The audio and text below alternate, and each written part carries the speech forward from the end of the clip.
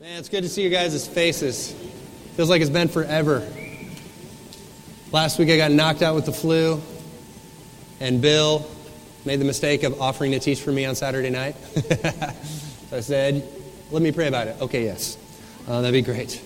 And then 2 weeks ago, my buddy Jake Brower came and taught, and man, I gotta tell you, I love like getting out and seeing like the different expressions of the movement of Jesus elsewhere. And I'm a big believer that we need all different kinds of churches to reach all different kinds of people. And so I love just like getting out and getting to see what other communities of faith are doing in their cities. But that being said, like every time I'm gone, I just can't wait to get back.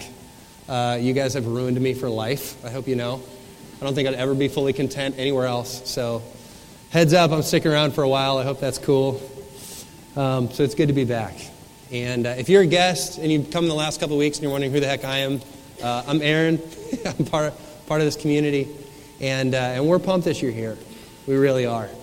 Last week we started a brand new teaching series called People of the Second Chance. And the truth is, every single one of us, every day, is living on a second chance. Every time breath enters your lungs, you take a deep breath. It's a second chance given you by God. And maybe you've never thought about it that way. But we believe it is. It's a second chance that you never earned and you never will earn.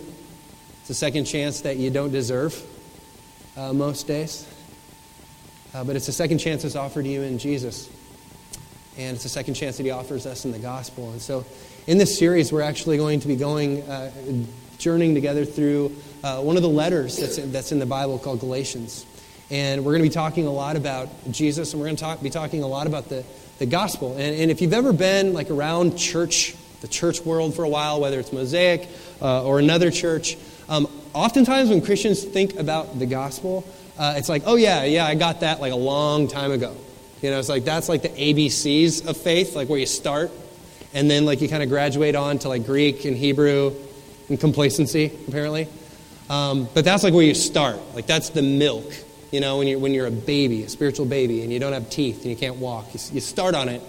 But then as you get older, right, you get into the meat, the deep stuff, the heavy stuff, all that other stuff. But the truth is, as we're going to see as we open up the scriptures, that the book of Galatians is interesting. It's all about the gospel from start to finish. It is all about the gospel. It is all about grace, but it's not written to non-Christians. It's not written to skeptics and doubters. It's actually addressed to believers. And as we're going to find, it is just so easy to stray from the essential, core, unadulterated grace of Jesus Christ. And when we do, it jacks everything up. But it happens all the time. And so, just as an example, so this last year I had a couple guys swing by my house.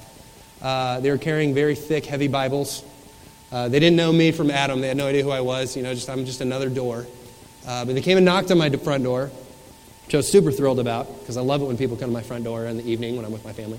But they knocked on the door, and I went to the front door, answered it, and they said, hey, we're from such and such church here in Lincoln, and we have a question we want to ask you. So I said, shoot, whatever, go for it. And they said, well, if you were to die today, and you were to stand before God, and He were to meet you wherever, and say, hey, why should I let you into my heaven? What would you say? And I thought it was kind of a weird question because God is like on the defensive, like He's playing goalie of heaven. Why should I let you in? So it's a strange question to begin with, but I got what they were getting at. And so I said, look, honestly, if I'm standing before God today and I die, and He asks me, why should He let me into heaven? I'm going to tell Him, there is nothing about me that you should let me in there. I am a mess. If you're going to let me in there, it should only be not because of anything I've done, but because of what Jesus has done on the cross for me. That's it. And they were like super pumped. They're like, that's correct. I don't think they get that very often, So I thought like I just fully satisfied them. At that point, I was like, thanks for what you guys are trying to do. I know it's not very popular to go door to door these days. But thanks for what you're trying to do. I know it's not easy work. And I tried to kind of like brush them off. I want to get back to my family. What I didn't realize was they weren't done. They had like an addendum to the question. And they said, okay, well, we got one more question, though, for you. They said, do you read your Bible every day?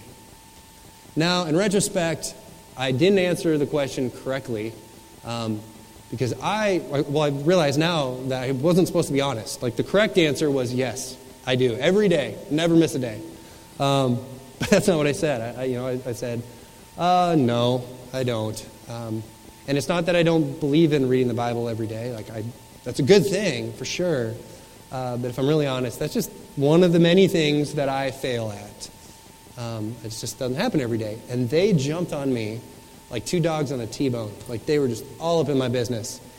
And I was really confused because I thought I'd answered the question correctly. I was like, hold on. I thought the whole point, though, is grace. Not what anything that I do. Like, just, it's grace. It's what Jesus has done. And they weren't okay with that. They weren't okay with that, which was really disconcerting because it's like, man, if you only knew what's in here, you know what I mean? Like, not reading my Bible every day should be the least of your concerns.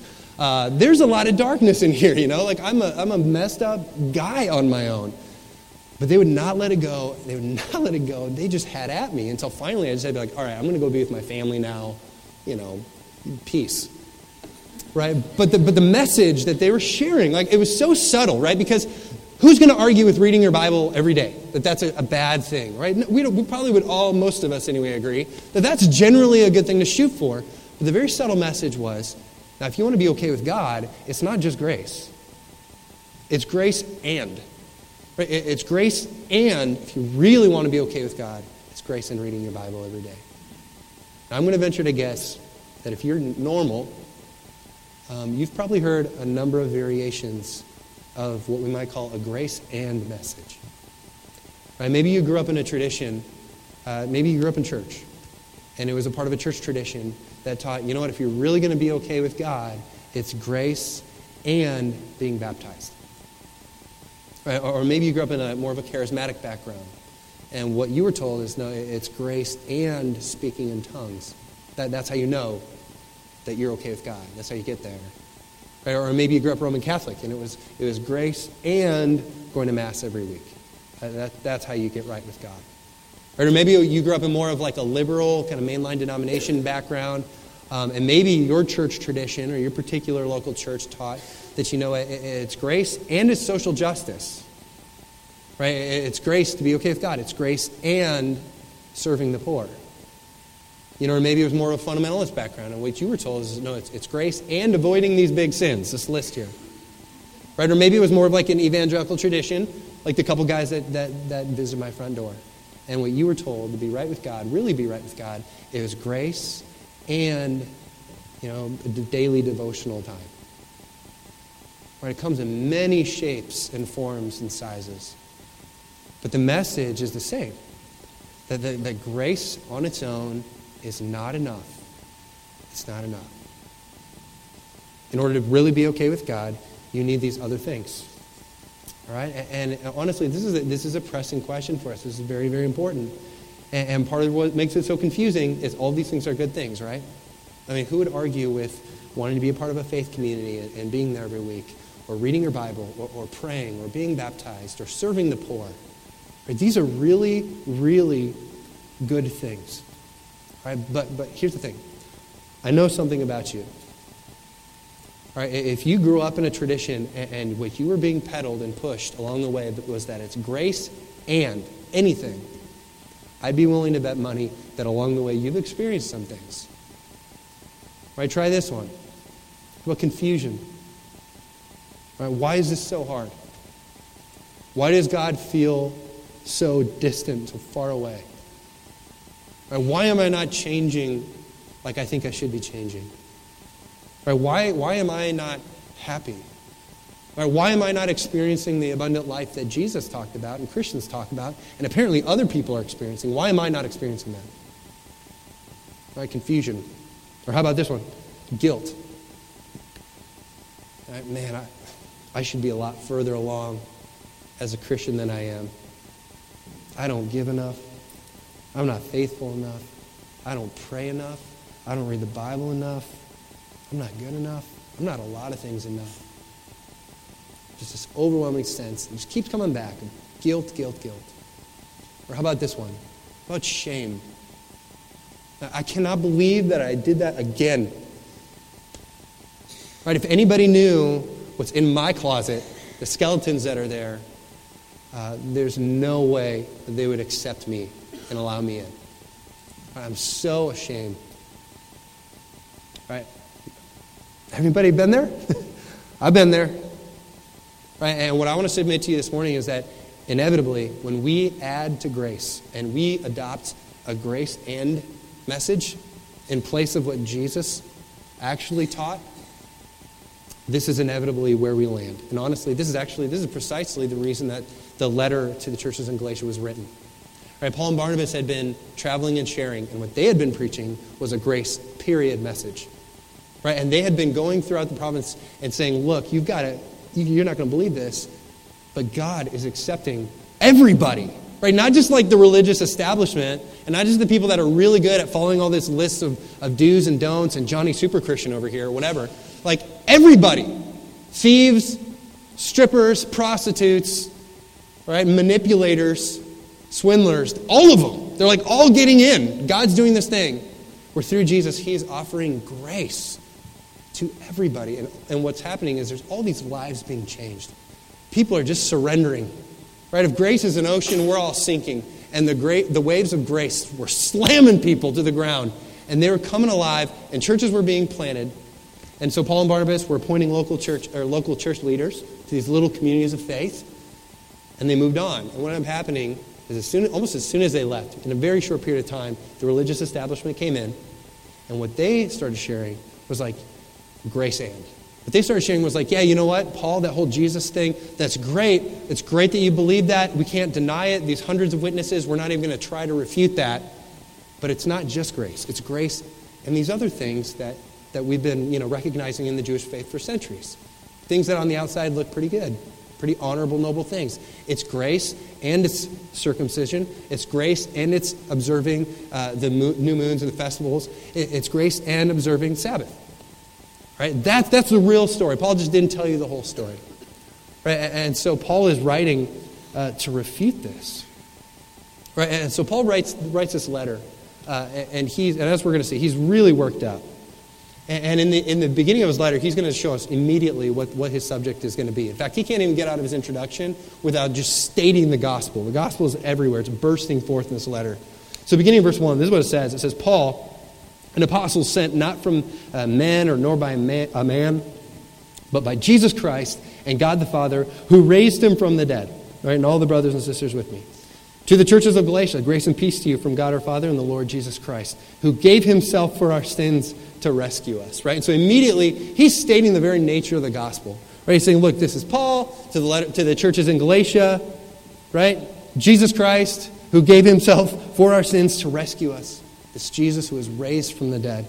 Right? And over the next 4 verses, he's going to use the word gospel no fewer than 5 times. It's just bursting out of him. He can't even get out of the introduction. He says, I'm astonished that you are turning to a different gospel, which is really no gospel at all. Evidently, some people are throwing you into confusion and trying to pervert the gospel of Christ. But even if we or an angel from heaven should preach a different gospel other than the one that we preach to you, let them be under God's curse. And as we've already said, so now I say it again, if anybody is preaching to you a gospel other than what you've accepted, that is a gospel of grace, period, then let them be under God's curse. Right? And so he is just bursting forth from the get-go, from beginning to end, as we're going to see in the letter to Galatia. The subject is clear. It is all about the gospel. And if you haven't picked up already, right, he's really like riled up. And Paul is really upset. Now, we have a lot of letters from Paul in the Bible, and Paul is one of those guys that he's kind of a creature of habit, and he starts his letters all the same way. Right? Paul is what you call a greeter. Right? And so when he was writing a letter, like he never just got right down to business. It was always like, hey, this is Paul, this is who I am, this is you, this is who you are. And then he says, man, I'm so pumped about what God's doing in your life. Right? I'm praying for you every day. Your reputation precedes you. It's so awesome. By the way, here's what I wrote you about. Right? And so if you could text message, right, that's what it always would have been like. If you could text message those early churches, it would have been like, hey, AP here, Apostle Paul. So pumped about what God's doing in your life. Praying for you every day. Keep it up. Oh, by the way. Right? That's like how all of his stuff was. It was never like, yo, Paul here, heard you're gossiping, WTF. It's like, never. It's not Paul's style. He was a greeter. Right? How many people here are greeters, by the way? Like when you text message, call, email, it's always you got a way to personally connect. Okay, how many like unchristian, just straight to business? I'm going to say, okay, a little bit of both. Well, Paul was a greeter, always, in every letter that we have, except for this one. In this particular letter, there's no niceties. Like there's no kind words trying to build bridges. He is really distraught, like we don't see Paul distraught anywhere else in his letters. And so he jumps right in. And he jumps in and he drops a bomb, right? Verse 6, he says this, basically, Dear Galatians, I am astonished that you are so quickly deserting the one who called you to live, what? In the grace of Christ. And you're turning to a different gospel, which is really no gospel at all. Right? These are fighting words. Right? Paul's not pulling any punches. He says, look, I can't believe you're bailing on God. They're like, whoa, how are we bailing on God? And you say, look, you have been called to live by what? To live in what? The grace of God. That's it. The grace of God. You didn't earn it. You didn't deserve it. There's no grace and. It is grace, period. That's where you're called to live. But you have been buying into this message of adding on all these other things as what is required for you to be right with God. Grace and all these different things. And in the process, what you bought into, he says it's not the same message anymore. He said it's a different gospel altogether. In fact, it's no gospel at all. What he's saying, he's being really, from the outside looking in, it's like, man, you're being kind of harsh here. Because what he's saying is that when it comes to the gospel, like close doesn't count. I had my 8th grade math teacher was a really eccentric teacher. So if you ever see Dead Poets Society? One of my favorite movies of all time. Love that movie, Dead Poets Society. And this guy was a lot like Robin Williams' character in Dead Poets Society. So he was always like jumping on desks and like had props all the time and encouraged like a lot of engaging and interaction with the class. And everything he said was like quotable. Like he had a one-liner for everything. If Twitter had been around back then, he would have had so many followers. We'd have been tweeting that guy all day. He always had something. And so he'd call us up and he'd have us do on the board oftentimes like those long math problems, where you're like working out all the different whatever. And one of the things that I remember about these math problems, and maybe you're there right now, I apologize if you're still there, may God help you. But one of the frustrating things was, it's like if you got one thing wrong, like way up here, how it just like changed everything. So it's like you look back and you're like, the decimal point. Really, that's what it was, and it's all off. And so inevitably, somebody would always, like along the way, several people said along the course of the year, but somebody would say something to the course of, come on, I got to get partial credit for that. Right? I was close. It's just a decimal point, And he would always say, he'd say the same thing every time. He'd say, students, only 3 things in this life count that are close, when they're close. Horseshoes, hand grenades, slow dancing with Evie. And so he'd always say that. So it's just like, oh my gosh. So we were like finishing his sentence, by the end of the year. Right? But he had a policy. It's like if it wasn't right on, it was wrong. And you weren't getting partial credit. And Paul is being kind of coming off harsh here because he's saying, look, when it comes to the gospel specifically, close doesn't count. And it's interesting because before we want to you might be tempted to just write Paul off as like a religious fanatic, one of those guys who thinks like he's right and everybody else in the world is wrong. No grace, no flexibility. But Paul was really flexible on other stuff. Right? And so when it came to evangelism and sharing faith, right, Paul was really flexible. Right? And he said, look, I've become all things to all men so that by all possible means I might save some. Right? And what he's saying is I'm willing to lay down personal preference, right? And this can take a lot of different shapes. There's a lot of flexibility. Right? Romans 14, he says the same thing about kind of Christian lifestyle. He says, look, in the church, believers, when you guys are together, would you love each other enough to not take your own personal little conviction and try to make it a law for everybody else? Love each other better than that. That's not required. He's saying be flexible. Right? So there's certain areas where Paul is really flexible. When it comes to the gospel specifically, this is one thing where Paul says, close doesn't count. You can't jack with the gospel. You start adding to grace, and you no longer have grace. It's not the same message. It's a different gospel altogether. He's really, really almost harsh about this, it seems. But in the very next verse, I think we get a hint as to why. And in verse 7, he says, look, evidently some people are throwing you into confusion and perverting the gospel of Christ. Evidently, some people are throwing you into confusion, and they're perverting the gospel of Christ. And so he's saying, look, you guys, when you add to the gospel, you are changing the message entirely. Not only are you abandoning the one who created you and who has offered you grace. You're doing that. But in the process, he says, you're actually perverting the gospel itself. And the word that he uses here is very, very interesting. Because the word that's in our Bible that's translated perverted literally means to reverse. Right, what he's saying is that the gospel is reversed when you add to it, when you jack with it, when you change it. The power is sucked out of it. Right, instead of freeing us to love, to rest, to just embrace grace and live in that, is we sign up for something completely different. We sign back up for slavery. We sign back up for it. The very thing that was meant to heal us, to save us, to free us, becomes the very thing that enslaves us again. Changes entirely. Right? If you think about it, right, the result really, what I often see as a pastor when this happens, is like a roller coaster spirituality, where people are either up or down and they're just like all over the place. Right? And you get people oftentimes to err on one of two things. Right? Because like when we do grace and, it's really appealing sometimes. Right? Because grace is kind of like this big idea, isn't it? It's like, man, I didn't earn it. I didn't deserve it. I don't feel like I deserve it. I screw up all the time. I can't get my hands around grace. I can't control grace. Right? But when you add to it things like reading your Bible, praying every day, going to church, serving the poor, getting connected in a life group, right? Those are things that we can control, right? Those are things that we can measure. Those are ways that we can actually compare ourselves to other people to feel good about ourselves, right? Which is often what people tend to do. It's interesting, like I have coffee and beer a lot of times with people that, we don't agree on everything under the sun, and we see things differently. My good buddy Brian, atheist, love the guy to death. But it's interesting, like in sitting down with those people, I've never sat down with somebody who said, I'm perfect.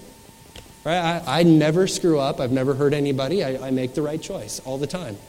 Right? I've never sat with somebody who isn't willing to say, in some ways, I do fall short. I've made some mistakes. But that being said, I've also, almost every single one of them that I sit with, also believe that they're a good person. Right? So if God is like judging on a curve, right, even though we're willing to admit that we're not perfect, most people feel that in the end, compared to most people, they're generally good. Right? Watch the news, read about all this crazy, screwed up stuff going on all over the world. It's like, well, I'm not that. Right? And so when you start comparing ourselves to one another, and we add to the message of grace, on one end, the result is often pride. Because we can actually measure ourselves against other people. So when you feel good about how you're doing, it's pride. And religious people can be the worst at this, can't they? Can't we? Right? But when we feel like we're not cutting it, and we feel like we're falling short, and that we don't measure up, then what is the result? It's guilt and it's shame. Right? Ironically, the very things that Jesus came to free us from, and yet we sign right back up for it the moment that we change it. The very thing that we think is going to heal us, the very thing that was meant to heal us and save us, becomes the very thing that destroys us. In 1982 in Chicagoland, there's a young man, relatively young man, in his 30s, walked into a convenience store and he bought a bottle of extra strength Tylenol. Went home, took some, and the next day they found his body. And he was dead. He had a full, clean bill of health. There wasn't anything wrong with him. And upon doing doing the autopsy, they found that there was potassium cyanide in his system. And it took a while to catch on what was going on. This continued to happen all over the Chicago area. People were walking in, buying extra strength Tylenol, and taking some and being found dead the next day. And eventually, police figured out what was going on. And what had happened is somebody was going into the convenience stores and buying extra strength Tylenol, and then they were going home and very carefully removing the lid to the bottle, taking out the cotton, opening up some of the caplets, and taking out the acetaminophen and putting in potassium cyanide. And then putting those pills back in there, the cotton back in there, the lid back on there, and putting them back on the shelf in the convenience stores. Right, now these people had gone in because they had the flu or they weren't feeling well, thinking they were buying extra strength Tylenol. But the very thing that was meant to heal them and make them feel better was the very thing that ended up that killed them. And Paul is giving us very similar imagery here to when we jack with the message of the gospel. Is that when we add to it, it literally changes the composition. Anytime that it is grace plus anything, grace, you got to earn this. Grace, you got to keep this going. Grace, you got to be a good religious Christian. Grace, you got to anything. You fundamentally change the message of the gospel, and now he's saying it's not the gospel anymore. It's something completely different. And you're signing up. We sign up for a life that is just, we will be left. I promise you this. You do that, you will be left destitute in pride, in guilt, or in shame. Right? Instead, Paul says it is grace, and it is grace only. Right? Don't you dare put a comma where God has put a period. And we keep wanting to do this in religious circles all the time. Right? Buddha, I've shared this before, Buddha's last words. Right? Were accomplish your aim with all diligence. Keep after it. Work. Go get it. Accomplish your aim with all diligence. Jesus' final words, it is finished. It is done. You bring nothing to the table. In unspiritual terms, it's like when it comes to your acceptance before God, God is saying, you bring nothing to the table. In this equation, you don't contribute anything. It is grace and grace alone. Right? Ephesians 2, verses 8 and 9 says this. It says, for it is by grace. It is by grace you have been saved. This is not of yourselves. In case you missed it, it is only a gift of God, so that no one can boast. It is grace, period. Grace, period. Right, this is one of those things like we fight for and we are unapologetic about at Mosaic. That it is just about grace. It is not grace and anything. It is just grace. And I don't know about you, but if you grew up in church, like Mosaic kids, this is one of the things, like for my favorite is seeing like how this impacts our kids and how different it is than what I was raised in.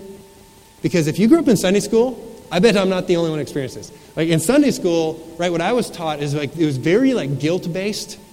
It's like, you better get this right, kids, because Jesus watches everything. You know what I mean? You're like, oh, geez, he's always over my shoulder. Right, it was very guilt-based. It's like, good boys and girls don't do that. Which is totally opposite of saying, you're not a good boy or a good girl, and God loves you anyway. Right? Completely different. Or performance-based. It's like, good Christians do this. And you're just like, from the moment you start, you're set up for failure and discouragement. You know what I mean? And then we just, oftentimes in churches, it's just like, we just reinforce this as they get older. It's just like you just keep layering on the guilt, which is the opposite of what Paul is doing here. So one of my favorite lessons, I remember when Libby shared with me, she said, I'm so pumped about our lesson this week. The lesson for Mosaic Kids is, God loves you even when you're naughty. Which I love. Like, that is the gospel. That is the gospel. You are naughty, and God still loves you. God loves you even when you're naughty. And I love that. And so it's interesting because she was raised in like a very similar environment to what I was raised in. Very guilt-based, shame-based, performance-oriented. And so like every time, what I love about Libby is every time she's reading, like she gets curriculum that's passed to her like all the time. I think she's got somebody in her life who's always pushing this kind of just Christian crap at her. It's not very Christian at all, really. And she's reading it, and the moment she picks up just even a hint of shame-based curriculum, or fear-based, guilt-based curriculum, she has like a visceral reaction to it. So she's like confessing to me recently, she's like, so this book was given to me, and I'm reading it, and it's all of that guilt-based, shame-based crap. And she said, I just went, oh, and she chucked it across the room. And she was like confessing it, and I was like, oh, Libby, I'm so thankful that you are the director of our kids' ministry. You keep chucking books to the glory of God. All right, because we're not going to put up with that crap here. That is not the gospel. It's not the gospel. It is God loves you, period. It is, yeah, you're a failure in the past. and God loves you, period. Oh, by the way, you'll be a failure in the future and fall short, and God loves you, period. That grace, those second chances, never stop coming. You understand that? Like that's the gospel. It is a second chance. It just keeps coming. Not when you fail to become super Christian, because you're going to fail at that. That's not the expectation. And I'm telling you, you marinate on this. You just knock it off for a while and just rest in grace. This will change your life. It will. It'll change your life. There's no place for shame in Christianity. There's no place for shame in the gospel. Right? You just marinate on this. It will change your life. But I'm telling you, you try to change your life to earn grace or to prove to God that the grace He gave you was worth it, and now you're going to earn that, it will tear you apart. And Paul is saying, don't do it. Don't do it. Religion will always try to do that. There will always be churches that try to do that. He says, it will eat you alive. That is not the gospel. The gospel is grace, period. So this morning, as we continue this series and begin to dig into this book, this amazing book that is all about the gospel, and it is all about God's second chance that He offers us in Jesus. Let's do a little self-reflection here, okay? Right, for you, what's the lie that you've been buying into? What's that grace end that you just can't live up to, and it's eating you alive? Because you still think that that's what God requires for you to be okay with Him. What book are you reading out of that you need to drop kick across the room to the glory of God this morning? What is that? What's that book? It's not the gospel. I'll tell you that much. And Paul would tell you, it's not a gospel at all. Oh, now, Aaron, hold on a second. Aren't you giving a little too much freedom here? Isn't that too much grace? I don't know. Ask God. I don't think so. Right? The gospel is just grace, baby. Well, Aaron, God, aren't you just giving people a little too much slack? Aren't people just going to be like Christians run wild around here? I hope so. It's better than the guilt-based, shame-based, performance-based, right? Just lack of joy that I see way too much of. I would love to see Christians gone wild on grace. I would love to see what God does in a community of people that can just let go and knock it off. You know, who can live out of the freedom and the joy of just being accepted just as you are, not as you should be. Because that is the message of the second chance. That is the message of grace. It's not grace and, it is grace, period. So I'm telling you, man, would you hear anybody say, well, it's grace and ... you run. When you pick up somebody saying, no, it's grace, but ... man, you run. You can blame it on me. Tell them your pastor told you can't talk to them anymore. If they have a problem, they can email me. It's brian@mosaiclincoln.com. I'm going to keep using that joke, just so you know. All right, we are a people of the second chance. And it's not a second chance that you've ever earned. And it's not a second chance you will ever earn. It's one that you don't deserve, but it's a second chance that keeps on coming and keeps on coming and keeps on coming.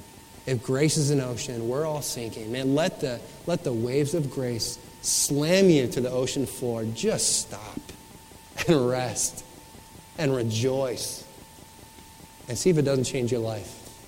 I think you'd be surprised. And by the way, if this is a message that you have never just thrown your hands up and accepted what Jesus has done on the cross for you, what He offers you, the second chance at life that is offered you, right? It's a standing offer. It's a standing offer, and if you've never done that, I invite you to do that with me this morning. So if you would close your eyes and bow your heads, you got to know this particular second chance begins not with you making any promises to God about cleaning your life up or what's left of it. It is simply placing your life into Jesus' hands. It is throwing your hands up and letting yourself sink in grace. And it is offered to you not because you are a good person and not because you will ever be a great, wonderful person. While that might be true, it is because God is that good, not you. And so if you want to make that step this morning, it begins simply with a prayer of surrender and saying, Dear Lord, Jesus, I throw my hands up. I confess that I am broken and I need help, that I am a sinner, and that I need your forgiveness. I need your grace. So would you give that to me, even though I don't deserve it? Thank you for what you did on the cross for me. You need to know if you prayed that prayer, you're covered in it, you're smothered in it, and nobody can take it away from you. And it's not contingent on the life you live here forward. If you made that decision for the first time, we'd love to know and help you take some first steps of living in that grace. Lord God, I pray for us as a community, as Mosaic Lincoln. Lord, help us to be a community of the second chance, a people of the second chance. God, my dream, my prayer is that as imperfectly as we will do it, that as your people, like the land of misfit toys, people in need of grace, Lord, that we would come to be marked by grace and grace alone. Not a grace and, just grace. My prayer, my dream, Lord, would be years from now that in Lincoln, Nebraska, when somebody hits rock bottom, when somebody needs help, when somebody needs grace, when somebody thinks that they have screwed up so much that God could never love them, never accept them, that this would be the place that they think of going for help. Because they know that this people, the people of that church, are a people of the second chance. That they are a people marked by grace, transformed by grace, imperfect, but loved by a perfect God. May that be so. Smother us in grace. Lord, I pray for those in this room who have such a hard time buying this. They know what's in the past. Either the sin or what they think is righteousness. And if there's pride there, Lord, I ask that you would smash that with your mighty hand. Replace that heart of stone with a heart of flesh that is marked by grace and love for a city who desperately needs Jesus. May we come to know that, yes, we are more broken. We are more sinful than we ever could have thought. But wow, we are more loved than we ever could have dreamed. May that be the defining characteristic of us. And so, Lord God, we give you what we have. We accept your gift of grace as imperfectly as we will. And we ask that you would wreck us with it. We thank you, Lord, for second chance after second chance after second chance.